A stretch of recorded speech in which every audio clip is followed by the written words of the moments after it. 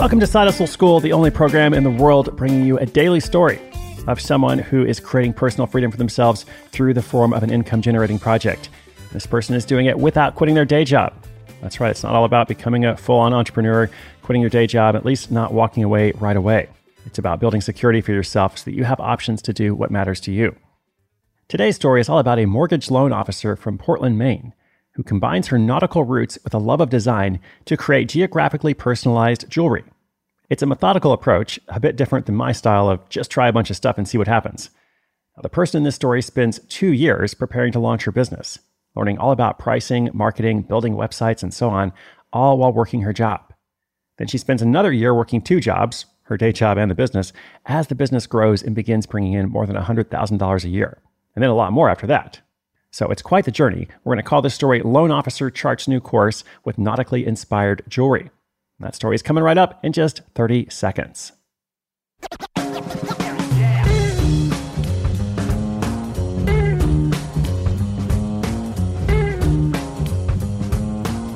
For years before the official launch of her side hustle, Charlotte Guptill had enjoyed making and sharing jewelry with family and friends.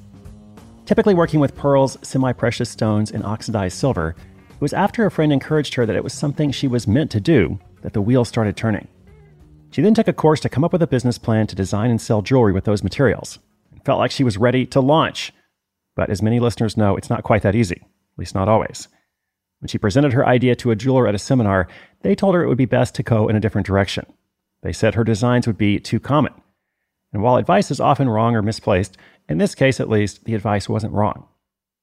Charlotte locked herself away in her studio to brainstorm a new plan. As a lover of sailing and resident of Maine, she was a longtime nautical enthusiast. She looked around that studio and found herself surrounded by nautical charts and maps. How could she combine these two passions?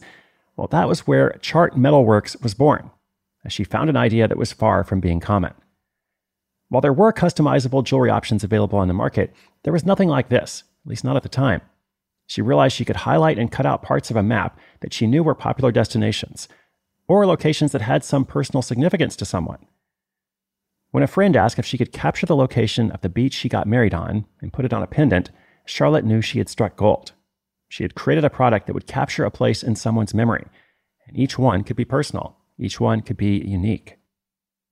She then set out to work on the project for 2 years before launching. During this time, with a day job as a mortgage loan officer, she learned about pricing, marketing, and how to make a website, all kinds of stuff, taking Fridays away from the office to focus on the preparation. Because her job was flexible, she was able to work 10 to 12-hour days on Monday through Thursday and keep that Friday for herself. As she learned more about marketing, she also improved her jewelry making. She would cut the charts and place each specific spot into a bezel, like a pendant, and then top it off with resin, another boater's tool.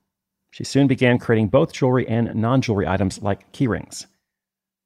Once she had enough interest in individual sales to prove the concept, she took out a business loan of $15,000 to purchase equipment like a high-end laser printer. She then threw herself into the world of business at full force, signing on 10 accounts after a small trade show. After doing everything herself for the first 8 months after officially launching, her husband joined in to help. They were able to pay off the loan in just a year and a half. Big things were happening at Chart Metalworks. And they were about to get bigger when Coastal Living magazine featured them in a full-page article. It took the company from 3 orders a week to over 90 orders a week. And from there, Charlotte never looked back. All this time, she was still working as a loan officer, but she knew she would have to let go of one of her roles in order for the other to flourish. A year after starting, she made the decision to take the plunge and go all in with the business. It was then that Chart Metalworks also brought on their first employee to help with making the actual jewelry. Although Charlotte and her husband were able to do it with just the 2 of them, they got to a point where it was hard to keep up. There were just too many orders, which was a good thing, of course, and no sign of slowing down. This customized jewelry was highly personal to many buyers, proving to Charlotte again and again that she was doing the right thing. She remembers one piece in particular, ordered by a woman who wanted a necklace featuring the burial location of her son at sea, calling it the most important piece of jewelry she would ever own. Kept afloat by stories like that and by more smart marketing decisions, by year 8, the business had hit over $1 million in sales annually. It wasn't all smooth sailing, however. It came with its fair share of challenges. Looking back now, Charlotte was able to pinpoint the change in the business that impacted her the most. She and her husband decided to bring on partners in order to take more time for themselves. She wanted to slow down, keep running the business, just not at such a frantic rate.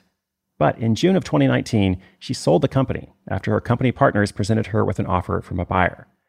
She was happy to see the brand would continue to live on as she knew the impact it had on others. And though her time with Chart Metalworks came to an end, she was also excited for what lay ahead. Never one to stay idle, she began immediately looking for new projects. Charlotte and her husband now live in Puerto Vallarta, Mexico, a place they'd always loved visiting and imagined living one day. She now says, if you wait for the perfect time, it may never come. It's there that she's been staying busy, living in the city she once called a vacation spot and now gets to call home.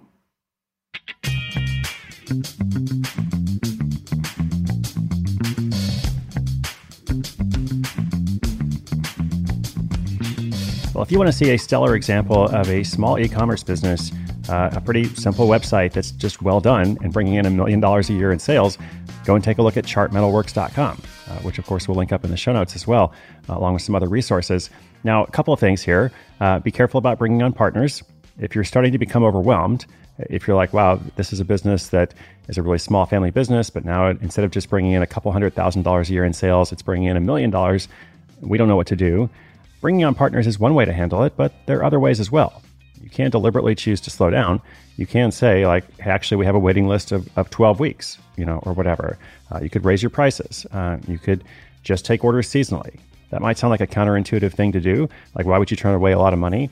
But if you really do have that much demand, then limiting the orders is only going to increase that demand further, essentially, while also making it more sustainable for you. Now, I also love this phrase, if you wait for the perfect time, it may never come. In Charlotte's case, it had to do with moving to Puerto Vallarta, Mexico. What are you waiting for? What perfect time are you waiting for? Are you waiting to start your side hustle? If you're in that phase of preparing for 2 years, that's great. I respect that. But if you're in the phase of analysis paralysis, or if you're in the phase of indecisiveness, or if you're in the phase of, I know what to do, I just can't bring myself to do it, I would encourage you to remember that someday is not one of the days of the week, right? If you wait for the perfect time, it may never come. Here we are almost 1,000 episodes into Side Hustle School, and that is a lesson that I think is consistent throughout the entire archives. The best time to start was yesterday, most likely, but since you can't go back in time, why not today? All right, today's show notes are at sidehustleschool.com/993. Go and check them out. Much more is coming up soon as we count down to 1,000 and beyond. Thanks so much for listening. My name is Chris Guillebeau. This is Side Hustle School.